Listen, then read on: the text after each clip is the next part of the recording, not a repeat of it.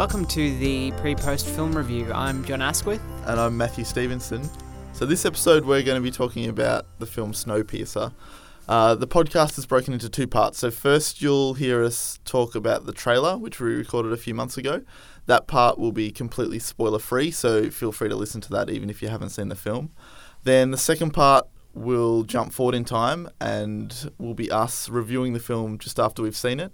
Now this part is going to be full of spoilers, so we're giving you fair warning now because we've had some listeners write in who were unaware that the review part of the podcast would contain spoilers. So just want to make that abundantly clear that do not listen to the second part until you've seen the film or if you don't care about plot spoilers. Yeah.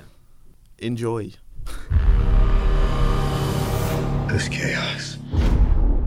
1,000 people in an iron box. 18 years I've hated a train.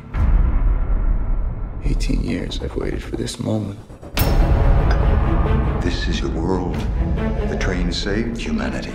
The engine lasts forever. The population must always be kept in balance. I said sit down! Passengers, eternal order flows from the sacred engine. We must occupy our preordained position. I belong to the front. You belong to the tail. Know your place. Keep your place. All right. So we've just watched the trailer for the new film Snowpiercer by Bong Joon-ho, director of The Host. What did you think, John? How do you think it looks? I'm not super confident in this one. Right. I think the concept is really imaginative, and what do you know about the concept actually? Well, it's kind of about a train, right? Yeah, I mean, it's imaginative because it just looks batshit crazy. Yeah, you know? that's true. Yeah. Tilda Swinton and her fucked teeth. Yeah, and like all the visuals of. Yeah. This icy world and this train that it's post-apocalyptic, right? Like it's something to do with the end of the world and the train that's got an engine that can run forever. Yeah. So I'm looking forward to just how insane it's going to be. Yeah. But I don't know if it's going to be a good film. It might be fun, but I'm not sure that it's going to really be anything too memorable. I think it might just be a fun 90 minutes or however long it goes for. And right. You know, I think that it seems a bit cheesy. The CGI looks a bit CGI. Yeah, I've got that on my notes here as well. I think the CGI does look a little bit dodgy. And I mean, that's not necessarily the be-all and end-all of a film, but it can be distracting if it looks really bad. Yeah, and it looks like there might be quite a bit in it. Yeah. It just looks a bit silly and caricatured and so I don't know. I'm excited to see it because I like him. Well, I really like The Host. I love The Host actually. Yeah, you know, I'm definitely down to see a film from I think I'm in the same boat. Like I think it's exciting to see a filmmaker, a non-English speaking filmmaker, sort of have a crack at a bigger Hollywoody film with some bigger named actors in it, and obviously a bigger budget than. Though, having said that, The Host does look really good. Yeah, it does. So I think it has the potential to be something new and different. But, yeah, it's a little bit of an unknown, I guess. It's really hard to tell. Like, it seems like it could be interesting on a sort of, like, socio-political level. Like, there seems to be stuff going on there about, like, class structure and, totally. like, the have and have-nots kind of thing. But then it could also be a bit on the nose. It seems pretty on the nose in the trailer, yeah. Yeah, it's like really obvious stuff. We're up here and you stay down there. Yeah. Don't you dare uprise against us. Oh shit, you are. That was a great Tilda Swinton impersonation, by the way. So yeah, I really don't know what I think about this one. Yeah, it's hard. I don't have a firm sort of expectation either way. Well, I guess more I'm worried that it will be disappointing or not too great, but I'm still really interested at the same time, which is a good thing, you know. And I'd much rather see an interesting, weird failure, I guess, than another action movie that's same old. Totally agree. So, do you think this trailer is spoilericious? Do you think it has spoilers in it? Like, do you feel after watching this trailer? Do you feel like you've had things spoiled? I feel like the big spoilers in this movie are going to be action beats, Right. and it doesn't give those away. Yep. It tells you the whole story of the film, but it seems like a pretty basic uprising, fight our way to the top. Yeah. Almost a raid-esque, sort of thing. Through the different carriages of the train instead of up the levels of Exactly, the building. Yeah, that's true. So, I never thought of it like that. That doesn't bother me that's kind of spoiled because that's a very basic setup. And I'm expecting some inventive sort of action set pieces. Yeah. And so I don't think it spoils too much. Yeah, I feel the same way actually. It doesn't feel like I've had too much ruined for me. No. How do you feel about Chris Evans? I like Chris Evans. Yeah. I haven't seen, I guess, a lot of films that he's in. I don't know if he's really in that many. Apart from the Avengers, Captain America yeah, stuff. I think he's good as Captain America. It's kind of a plain character. Yeah. But he gets some nice, stuff in there. I don't know, like he has done he's some a interesting likable guy. stuff. Like I really like him in Sunshine and you're right. Scott Pilgrim versus the World. Yes. They're the two high points of his career, I think. Yeah, he's really good in those. Yeah. I totally forgot he was in them. But Sunshine especially, he's really good in that. Yeah. And it shows that he's got great acting chops. Yeah, that's true. So hopefully this could be something along those lines. It's like a bit of a smaller budget kind of weird sci-fi that, I don't know, deals with some interesting issues. Yeah. Yeah. Well, fingers crossed, and we'll find out. It comes out pretty soon, only in a couple of months or something. So don't have to wait too long. Yeah. We'll see. We will. Get there. What you say? We take the engine, and we control the world. When is the time? Soon.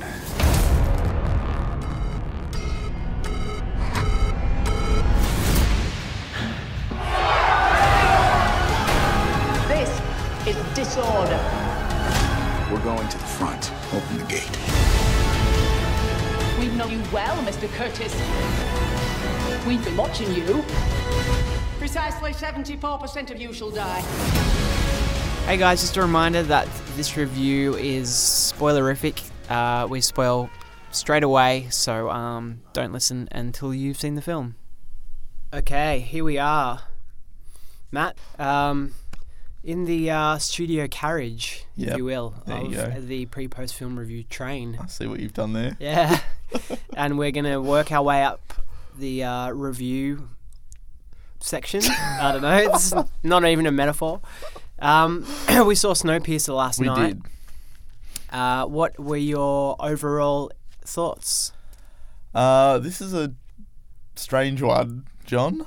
I really am still wrestling with this film. It was a weird experience watching it last night. There was moments when I was absolutely in love with it and other moments when I was sort of shaking my head in annoyance with some of the things that happened. I've been thinking about it all day today and I've come down on the positive, definitely. I like it a lot. I think there's problems that we can talk about later, particularly towards the end of the film. Which seems to be a theme in these podcasts. Yeah. But overall, I think I really enjoyed it. I think stylistically, it's kind of this crazy mess of a film that just somehow works. Yeah. But I think that's kind of what makes it brilliant, and one of the reasons why I think I've realised that I love it. Like, it's great. I like it. That it is so all over the shop and that it's so unpredictable and just weird. Like, it was so nice to be sitting in a cinema and not know what's going to happen next. Yeah. Yep. What about you? How did you feel? Yeah, I agree, as I tend to agree with what you think. But when I was watching it, I was thinking that for better and for worse, it's just like pure creativity. Yeah. On the screen, and it's Bong Joon-ho's vision from the first frame to the end, and there doesn't seem to be any compromise that he's made, and that speaks to the strengths and the weaknesses of the film. Yep. But I so appreciate that. And I appreciate the unique vision and, this movie changes in tone so It's much throughout. Crazy, isn't it? And covers like all this different sort of emotional sort of shifts and almost like different genres at different times. Yeah. But I loved it, and it's those sorts of things can be big problems in other movies, but somehow this all works. It's like it reminds me of when Mr. Burns goes to the doctor. And all the diseases. Yeah, all the diseases. And it's like, the doctor explains, like, well, the reason you're alive is because all these diseases somehow together are keeping you alive. But if you just took one out, it would all come crumbling down. Yeah. And he's like, so you're saying I'm indestructible? Like, no, even a slight breeze could. Indestructible. That's what this movie feels like. It's like there's all these little bits and pieces that are weird and could go wrong, and some of them do go wrong. But overall, I was so enthralled and so happy during, like, sitting there in the cinema watching this that I can't help but love it. Yeah, I think I'm the same. And later that night, I was kind of making a little list of stuff to chat about with you. And the list of problems I have with the film is probably like double the list of things that I liked about it. But that's exactly like what you said. There's this weird thing about the film that I love it despite many of those problems. And a lot of them are admittedly sort of nitpicks and things. But it is exactly what you said. It's the way the film sort of succeeds despite all of this stuff. It's the craziness and the conviction it has for its vision and its own unique world that just, you can let that stuff slide. Yeah. We just don't see a lot of that in genre filmmaking these days, really. Unless it's a very, very small budget independent film. And then they don't tend to have the money for a scope like this where you can balance an artistic vision and a singular directorial personality, and also have reasonably good effects and kind of Hollywood actors and all that sort of stuff. So it's rare that we see something that balances those two things like this. Though it's admittedly not being treated like a blockbuster in terms of distribution, especially here in Australia, where it's screening in one cinema here in Melbourne. Yeah, which is crazy. Yeah, I think they would make enough money off it if they gave it a small but wider mainstream release. Yeah, definitely. It's strange, yeah. The screening we went to last night was basically sold out. Yeah, so it was crazy. That was good to see, at least, that it's doing well in that sense. Yep.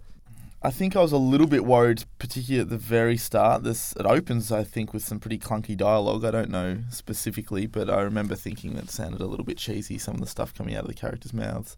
I've never been a huge fan of that really kind of dirty, dilapidated future sci-fi look, and it sort of has a bit of that. Yeah. I didn't have too much of a problem with it, but I wasn't in love with the first third. It did pick up for me once Tilda Swinton came on screen, though. I thought she was great. Yeah. But the Jamie Bell character and Chris Evans, I thought they didn't immediately grab me. I thought they were okay. Yeah, I would agree. Like their characters don't really become too interesting until things start to kick off. But I loved the setting and the world within the carriage and stuff from the get-go. Yeah, and right. So I was expecting at that point, before the sort of comedic elements come in, because it takes a little while for that stuff to happen. Yeah. I was expecting something Raid-esque, about it's quite dingy and dark and dirty, and I thought, we're setting up for a bunch of action sequences, as I think we talked about in the trailer, like working your way to the front of the train. Yeah. And so, I really enjoyed that, and I liked like all the weird little barrels and little beds that they'd made, and the guy that sketches everyone like just comes down on this like pulley system or something, and I really like that. Do you know what it is though? I think it's like a Terry Gilliam thing. Like, a lot of people have been comparing this to Terry Gilliam, and I have never liked Terry Gilliam films. Yeah. I think I don't know. not to go on too big a tangent, but his stuff to me always seems like a bit of style over substance. Like, it's too much style crammed into every single frame. And I know a lot of it's satire and it's, it's meant to be funny, but I was a little bit worried. And this film is like that to an extent, but I think it's got sort of bigger, darker themes to it that make it a little bit more palatable for me. Or maybe it's just not as crazy and over the top as Terry Gilliam I don't think it is. But I think maybe that might have been where my reservation was coming from a little bit at the beginning. Yeah, I think you're right. I definitely was reminded of him as well. And as the film goes on, there's less of that stuff, I think. It's crazy, but there's less of that set designy things tipping over, little switches and all that kind of stuff. How did you feel about the first big action scene, which is when, after they escape, Chris Evans proves that there's no bullets in the guns and he runs through... I loved that, The initial escape, you mean? Yeah, the initial escape and the build-up was so tense. Yeah, I agree. I was just like, my heart was beating so fast. And at that point, there had been a few funny moments and stuff, but it was still really life or death feeling. Yeah. It is the whole way through, but it kind of changes a bit. But I love that. And I love the idea of them like getting these barrels together, and that's how they stop the doors from closing, and they have to sort of surf along the top of it to, get to the front. And the idea that they don't have bullets in their guns, but you're not totally sure until he pulls the trigger on his head. I did think that was a bit of an excessive way to prove that they didn't have bullets. He could have just pointed it at the roof. Yeah, that's true. Yeah. Yeah, there's a lot of moments like that in the movie. Like, did you have to do it that way? But, dramatically, that kind of works well. Yeah, definitely. All right, so the next big thing after that, I guess, is that they progress a few carriages and go and free Kang Ho Song from his little prison that he was in. The little note that they got instructed them to do. Yeah. How'd you feel about that scene when they woke him up from his little sleep? Yeah, I really loved that. His character was interesting because he didn't just agree to help them straight away. He was a junkie and... but he also wanted to save his daughter along with... Yeah, who was imprisoned with him, who was also an addict of this Cronol. Yeah, good parenting. Yeah. So I thought that was a really strong introduction. Yeah, and, I agree. Another character for this ensemble that we're sort of gathering as we go along. I think that's another perfect example of how weird and unpredictable this film is. It's like you were saying, that sense of mystery. You think you know what's happening. They open the next door, there's nothing there, and he's in like a morgue. He's in a drawer, tray. basically. Yeah, here's the next character in a drawer. Yeah, exactly. Asleep. Yeah, who only speaks Korean and starts fist fighting you when he takes him out. Like, it's just nuts. Yeah. What about after that when I think the next carriage along, or I don't think there was much in between if there was, but further along the train they meet the first sort of band of militia. What did you think of that scene, John? I thought that was really cool. Like, the doors open and it's this cool slow motion shot of this train just full of guys with axes. They look fucking scary too, like the way their eyes are covered but just their mouths. Yeah, they were really creepy, and the music at that point was kind of like this weird droning, deep, sort of freaky sound. I thought they were just like totally screwed at that point. Yep. Chris Evans and the gang. Yep. And it gets a bit unrealistic in there where they're winning to begin with, which is unrealistic. But then, like, this is where those weird touches come in that it doesn't matter, that it's a bit silly and not totally realistic for me anyway. Like, when he slips on the fish, or even before they fight and they get that, they're holding a fish and they, gut it. Dip their dip their blades Yeah, in the blood of the It's like, fish, is that a ceremonial thing? Are you trying to just look tough, or like, what is this? But it worked still. Yeah, I think that was the first sort of big sort of issue I had with having to suspend disbelief. Because you were like these completely unarmed, malnourished people from the back of the train faced off against these armoured up, axe-wielding, like presumably trained security guards, and the dudes from the back of the train had literally no weapons at all. Like, they should have all died instantly in that room. Like, they had no chance in hell.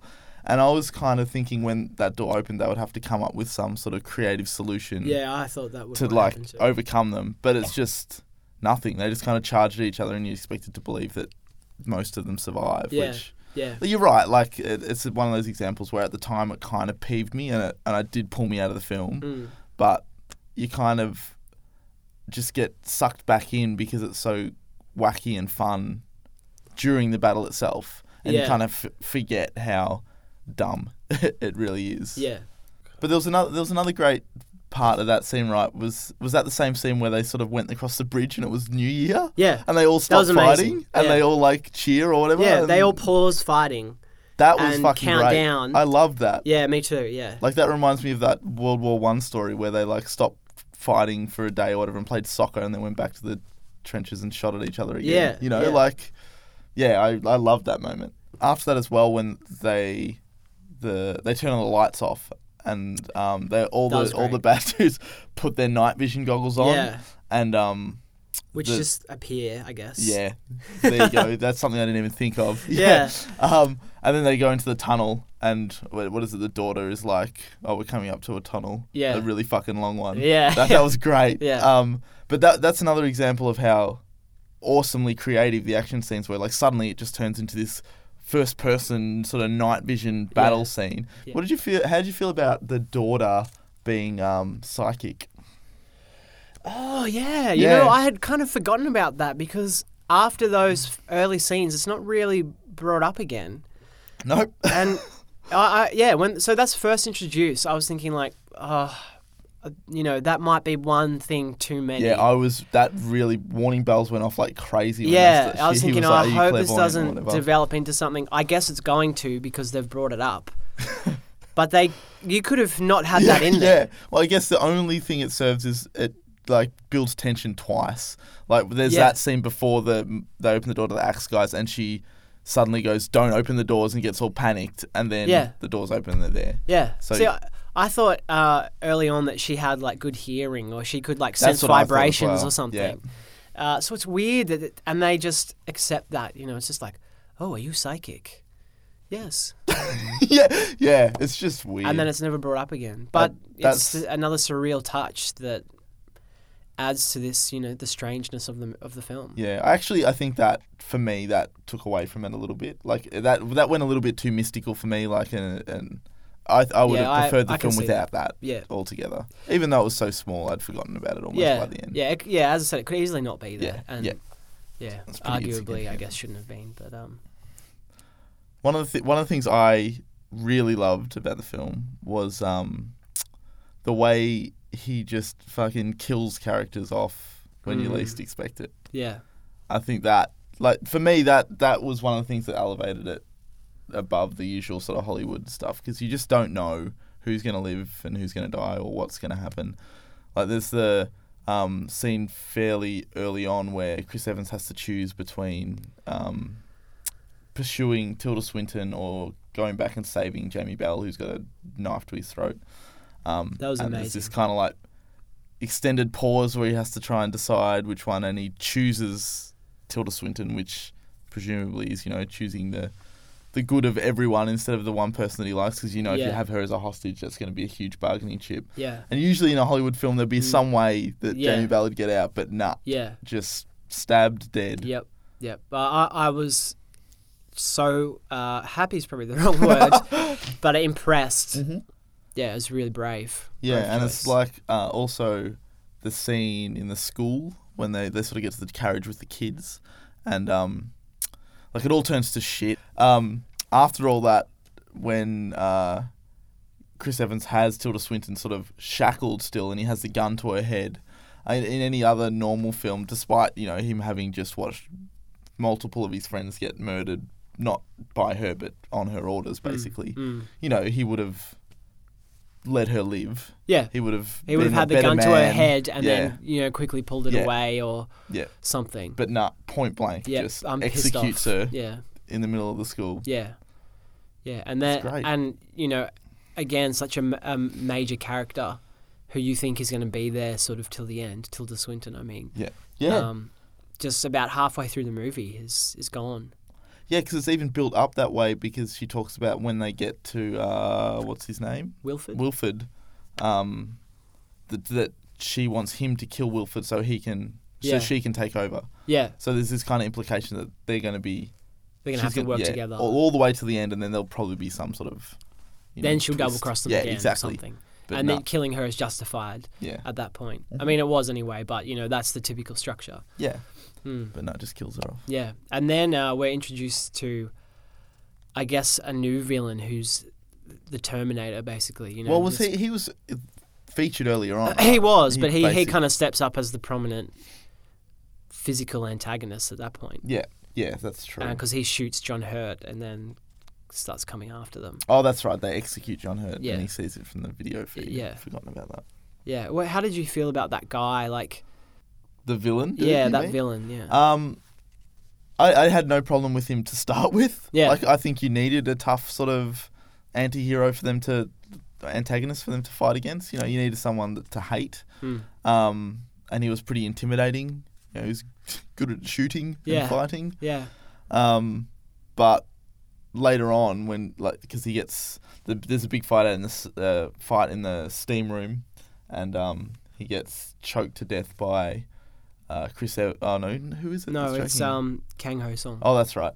And Chris Evans stabs him in the side. Yeah. So not only does he die from being choked to death, he also gets presumably 2 punctured lungs. Yeah. But then half an hour later, for absolutely no apparent reason, he just sits back up and walks into the final battle. Yeah. That was really weird. Which I hated, if I'm honest, like that. Yeah, I wasn't a big fan. And I coming out of the movie last night, I was sort of forgiving it because I was on a bit of a high. But even now in the post 24 hours since the movie, it just I loved the surreal touches, but I feel like that was just... I just don't get it. All. Yeah. Yeah, I don't know what decision was behind that. Like why he decided to have that character come back to life. Yeah, I don't think they needed it in any way. I feel like as the movie goes on, it becomes more and more unhinged in terms of how realistic it is. In what sense? Would you agree with that? Like, just I don't know if I do. The carriages on the train just get a bit ridiculous, and I enjoyed it, and I'd say ridiculous in a good way. But it just got to the point where, there's a carriage where there's a big rave going on and stuff. Yeah. And where do those people live? They didn't go through any living quarters or. I did feel is like that they the party skipped carriage? Is that just always going on? It doesn't. I think so. I felt like they skipped a lot because the train is very long, and I don't think we saw every single carriage. No, but I think that would be something. Yeah, I guess I feel like they should show. Yeah. No, that's a room where there's beds and. I had similar problems with the train just being unbelievable. Like there's the aquarium carriage, it's just full of fish. Yeah, See that's one of those things that worked for me though. Like just because visually it looked so awesome. It was beautiful, and then they stop and have sushi there, which is great. Yeah. But yeah, I think it almost becomes not a real train at some point. It leaps into. It's all about the ideas and the themes now. Yeah, this isn't a physical thing they're going through. It's almost like, I don't know, they're walking through the writer's ideas. Yeah, and I mean it is kind of like metaphor, right? Because the further along the train they get, the more obscene and excessive everything becomes. The final carriage before the actual front of the train itself is just everyone fucked out of their mind on drugs, rolling around on the ground. These people in first class are just, indulging in so much stuff that it's not meant to be taken literally, I guess. Yeah, I think so. It's meant to be over the top. Yeah, and I mean, the themes and stuff aren't subtle in that sense. It's very obvious what he's trying to say for most of the movie about class structures and all that sort of thing. So when they finally get to the last carriage. And there's sort of a big reveal, and you finally meet Wilford. How did you feel about that? The sort of ending and the way it tied up all these pretty in your face class themes that had been going on beforehand. I feel like I was slightly disappointed by a few things at the end. Like that's where it lost me the most. Interesting. And it's that thing of, I imagine you're as a watcher, you've got this like plate, which is you're holding like a plate like a waiter, and that's like your suspension of disbelief.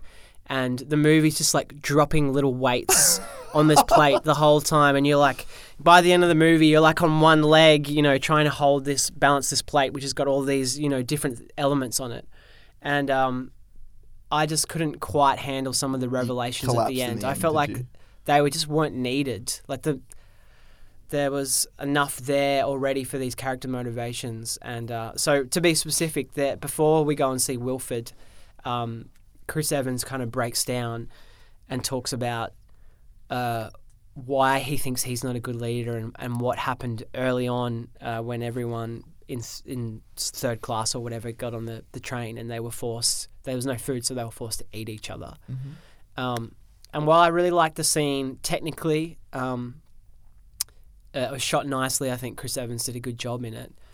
I feel like there was enough reason already for him to be pissed off and to want equality on the train. I felt like, we all had to eat each other in the first few months was just like too much. So you dislike the cannibalism in general? Like you thought there shouldn't have been. Yeah, and I just think like we saw how shitly they were treated. I don't know if that added anything other than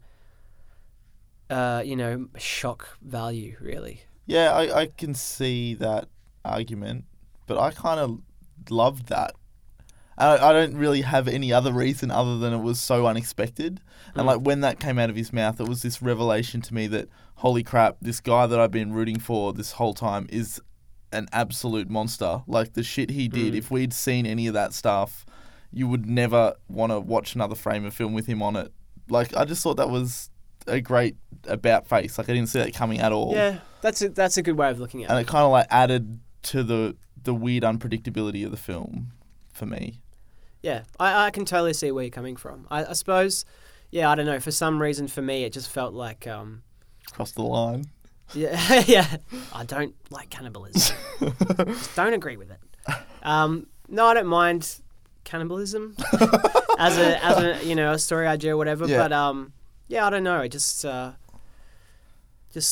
like, I was on his side enough. But as you say, it is a good way of kind of subverting that. Yeah, I think it's not about story. It's interesting because I didn't see it as a reason to put us on his side. I saw it as the opposite. Yeah, I saw it as a reason to suddenly not be on his side. Yeah, which I think helped with sort of the final scenes with him and Wilford, and it really tipped you off balance, and suddenly you didn't know what was going to happen because he's not this golden boy leader that you sort of thought he was the whole time. Yeah. He was this horrible person that was eating babies and killing their mothers. Yeah. A few years ago. Like why? Of course he's going to want to be the leader of the train if someone offers him that. Yeah, that's option. Interesting. You know what I mean? Yeah, that's really interesting. I hadn't thought of it that way. But yeah. And then, so he talks to Wilford, and Wilford reveals that John Hurt was in on it the whole time. And that was the other thing that tipped me over, like... That's the thing that tipped me suspension of disbelief. Yep. And is even more unnecessary than the cannibalism thing for me. Like, it's just like... adds nothing to the movie. Totally at agree. all. And so that's why, in my mind... He's You're just lying out his ass. It's not real. Because he gets warned. Chris Evans' character gets warned. Yeah, not to believe him. Or cut not his to tongue let him out. talk. Don't let him talk at all. And so I feel like there's some elements there. I don't know if his proof was concrete that he was... He did know a lot of details that I think you would have need to have spoken to John Hurt to know. When they're sitting at the table... The only one he knew was like... It's better to have two hands to hold a woman, right? That line of dialogue. Yeah. That's the only thing for me. Maybe. I feel like there was more than that, but maybe not. I don't know. It's just weird to, like, John Hurt, why would you No, I totally. cut your that was arms my and legs problem off with it. to serve the train. Like, I just don't quite. I thought also it was kind of implied that there was this direct phone link that they had. Yeah. Because you It never was. never saw the phone anywhere else. So I figured that there's two phones, one at the front of the train, one at the end of the train, and these two guys have been colluding the whole time Yeah. to orchestrate this uprising Yeah. or these previous uprisings. Yeah. So yeah, I'm totally in agreement with you. Once he revealed that that's what John Hurt was doing, and previously we just learned in the story that he'd cut his arms and legs off not because he was tortured by Tilda Swinton, but because he wanted to save the baby that Yeah. Chris Evans was going to eat. Yeah. So as soon this is such a weird conversation. Yeah.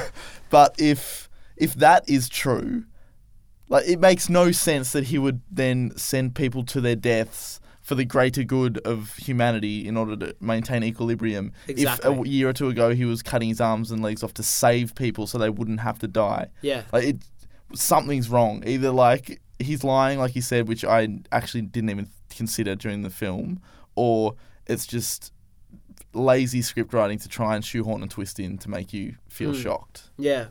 It's like you don't need a twist there, I feel like. You know, there's so much craziness going on already. And I think that what I really loved about the ending was just the idea that it was orchestrated by Wilford. The uprising is... That's a twist already. Yeah, it's intentional. He was the one sending the notes, which I guess was kind of a little bit predictable. You knew it was coming from somewhere sinister, I think. Yeah. But that it just makes so much sense. Like he wouldn't want to kill all the lower class off because then there's no one to kill the upper class. Like you need to kill both. Yeah. So there needs to be battles and people need to die from both sides of it. It's perfect. Like you keep the spirits high of the downtrodden third class, and then when the time's right, boost their confidence enough to inspire an uprising, kills off a few of the upper class and lower class. You're back to equilibrium where you can sustain. Like that's genius. Yeah. Very logical. Yeah. Makes a dark, cynical kind of sense. Yeah, exactly. And he was saying like, you know, that's just the way it is and the way it has to be in order for this to work. Otherwise, humanity Humanity's dies. gone. Yeah. And it's jumping forward a bit, but then at the very end of the movie almost questions like, well, is he right? You know, there's a suggestion there that to keep humanity going, he was kind of right. Yeah, I think so too. Yeah, and they get out, and it's like, that. Okay, you're out now, but now what? Now what? Like, you know, everyone's dead, and you guys are probably going to die. Was it worth it? So, but then there's another. You know, there's so many plot revelations at that point. There's the whole Willy Wonka thing of like, you Charlie, I'm going to choose you to take over the train. You know. Unlimited chocolate for you and whatever. But, you know, it's I thought that was kind of strange. Well, I mean, strange is the wrong word. The whole movie's strange, but kind of didn't quite work for me. That it was like that he would want to give power You've proven to be away. a good leader, so I'm just going to let you take over the train. Oh, that he would actually choose him to take over the train. Yeah, that's true. In a literal sense like that. I guess I didn't even think about it like that as I was watching it, though. Like I loved that moral quandary that he was in because I was experiencing that myself as I watched it, like, what is right? Like, yeah. Right up to that point, I was so sure that what he was doing was wrong. But once he argued his case, that's literally, this is the last of humanity. If we don't do this, every human is dead. I mean, that's a pretty convincing argument. Yeah. And I love that he was put in the position where he had to decide, like, do I blow the door off the train and destroy everyone, or do I accept that this is how humanity now has to live? It's manipulative, but it's like... It's the only way it we're has surviving. to happen. Yep. Yeah. And is humanity worth saving then if it's like that? And he almost seems to... agree with Wilford. Yeah, and pushes the and then door away. this little hatch opens in the ground. And there's a kid in there just working away. Replacing a cog of some kind that used to filter out shit from a pipe or something. And that switches Chris Evans like, no, this is wrong. See, fuck humanity. There's no humanity left if this is what's happening. And that I disliked that. That's one. Okay. That was a tipping point for me because I was so impressed by the grey areas that it had brought up and so enthralled with what are they going to do. There is no easy option. And as soon as they opened that hatch and saw a kid, it was instantly Ed Harris is the baddie. That's the bad choice. You have to do the other one. And it was like an easy out of that. I mean, so. maybe it's not as easy I'm making it sound, but I think it was it made it more obvious that was the wrong choice. Yeah. To make. Yeah. That you should side with the others and you shouldn't be part of this twisted future reality where kids clean out shit out of pipes. Yeah.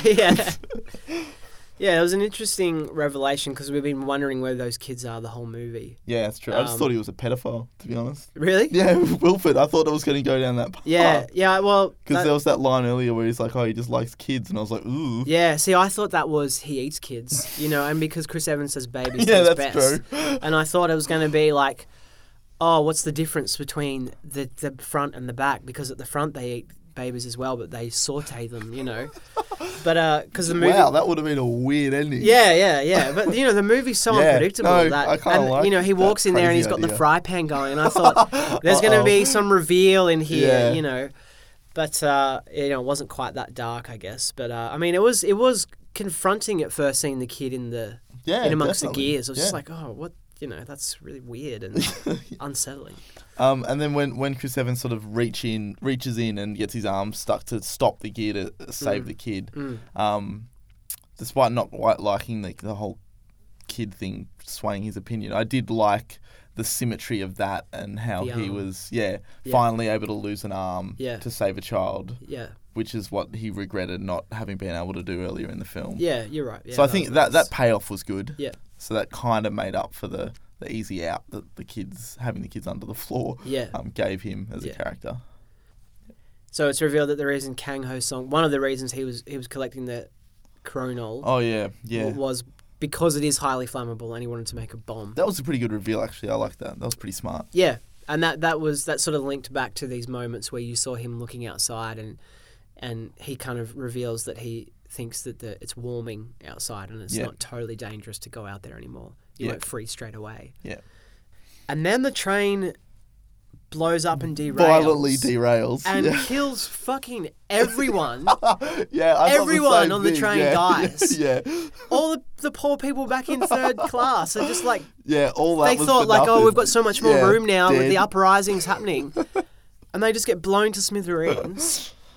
Yeah. I mean, I guess they weren't really planning that. I suppose they thought the door would fly off and that would be it. Or who knows? But it's a kind of a weird logic there.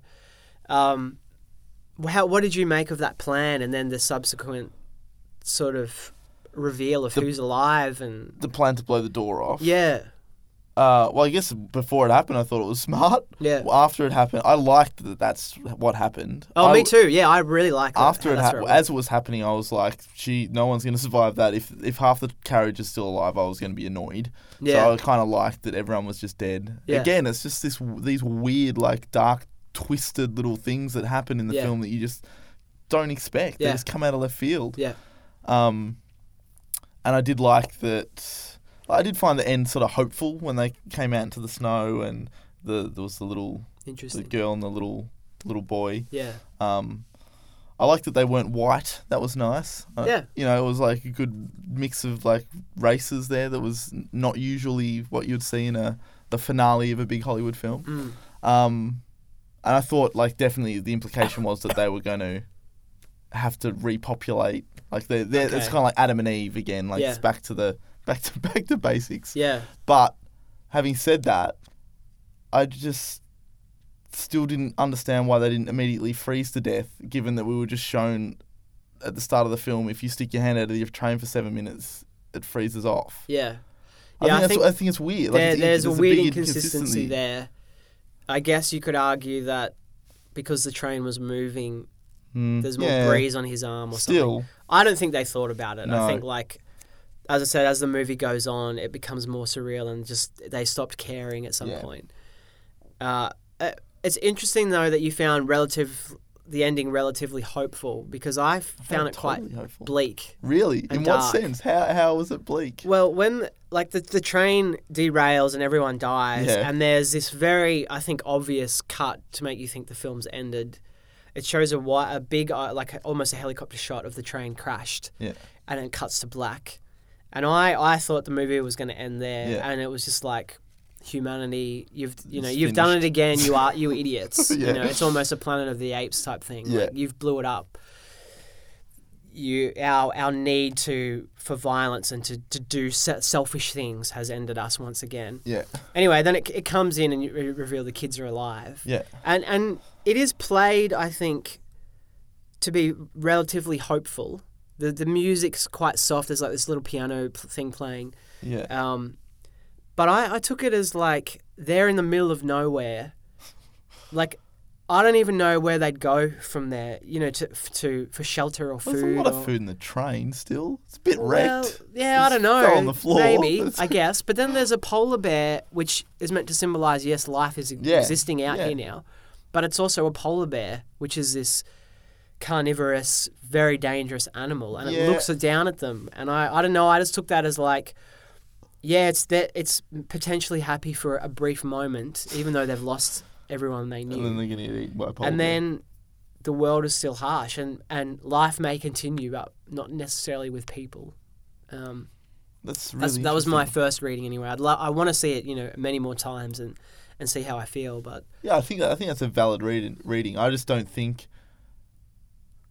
I don't know. Maybe I'm not giving him credit enough, but I didn't think that he would specifically put a polar bear there to show that they were potentially going to get eaten or that it was dangerous. I think it's just like that's the animal that can survive the harshest of weather conditions. I think you're right. Probably. Like, birds and stuff are probably still all dead or like hiding somewhere. That's the one animal that people know can live out in the Arctic, so it's believable that it would still be walking around. Yeah, I think all I took. I think you're probably right, but for me, it was ambiguous enough that I could have that reading. Yeah, definitely. So, we both loved this movie. Yeah, there's stuff to pick in it, to say. But I've been thinking about it so much since I've seen it. I can't really stop, and I really want to see it again. And I want to buy it, when it comes out on DVD or whatever. And I'm glad it exists. It's like I totally summation agree. of it. I think we should celebrate things like this that are creative and weird and left of center. Yeah. Even if it has issues. Yeah. Like, I'd much prefer more films like this than run-of-the-mill shit that we've seen 100 times. Yeah, exactly. Thanks for listening to the pre-post film review. We'd love to hear what you think of Snowpiercer, so you can shoot us an email at prepostfilmreview@gmail.com. That's right, you can. And we'd also love it if you would give us a like on Facebook. It helps sort of spread a bit of exposure for the podcast. And on that note, if you could subscribe on iTunes or Stitcher or any other podcasting app or service that you use, that would be amazing. That would be great. And next episode, we're going to be reviewing the new Marvel film, Guardians of the Galaxy. Yes.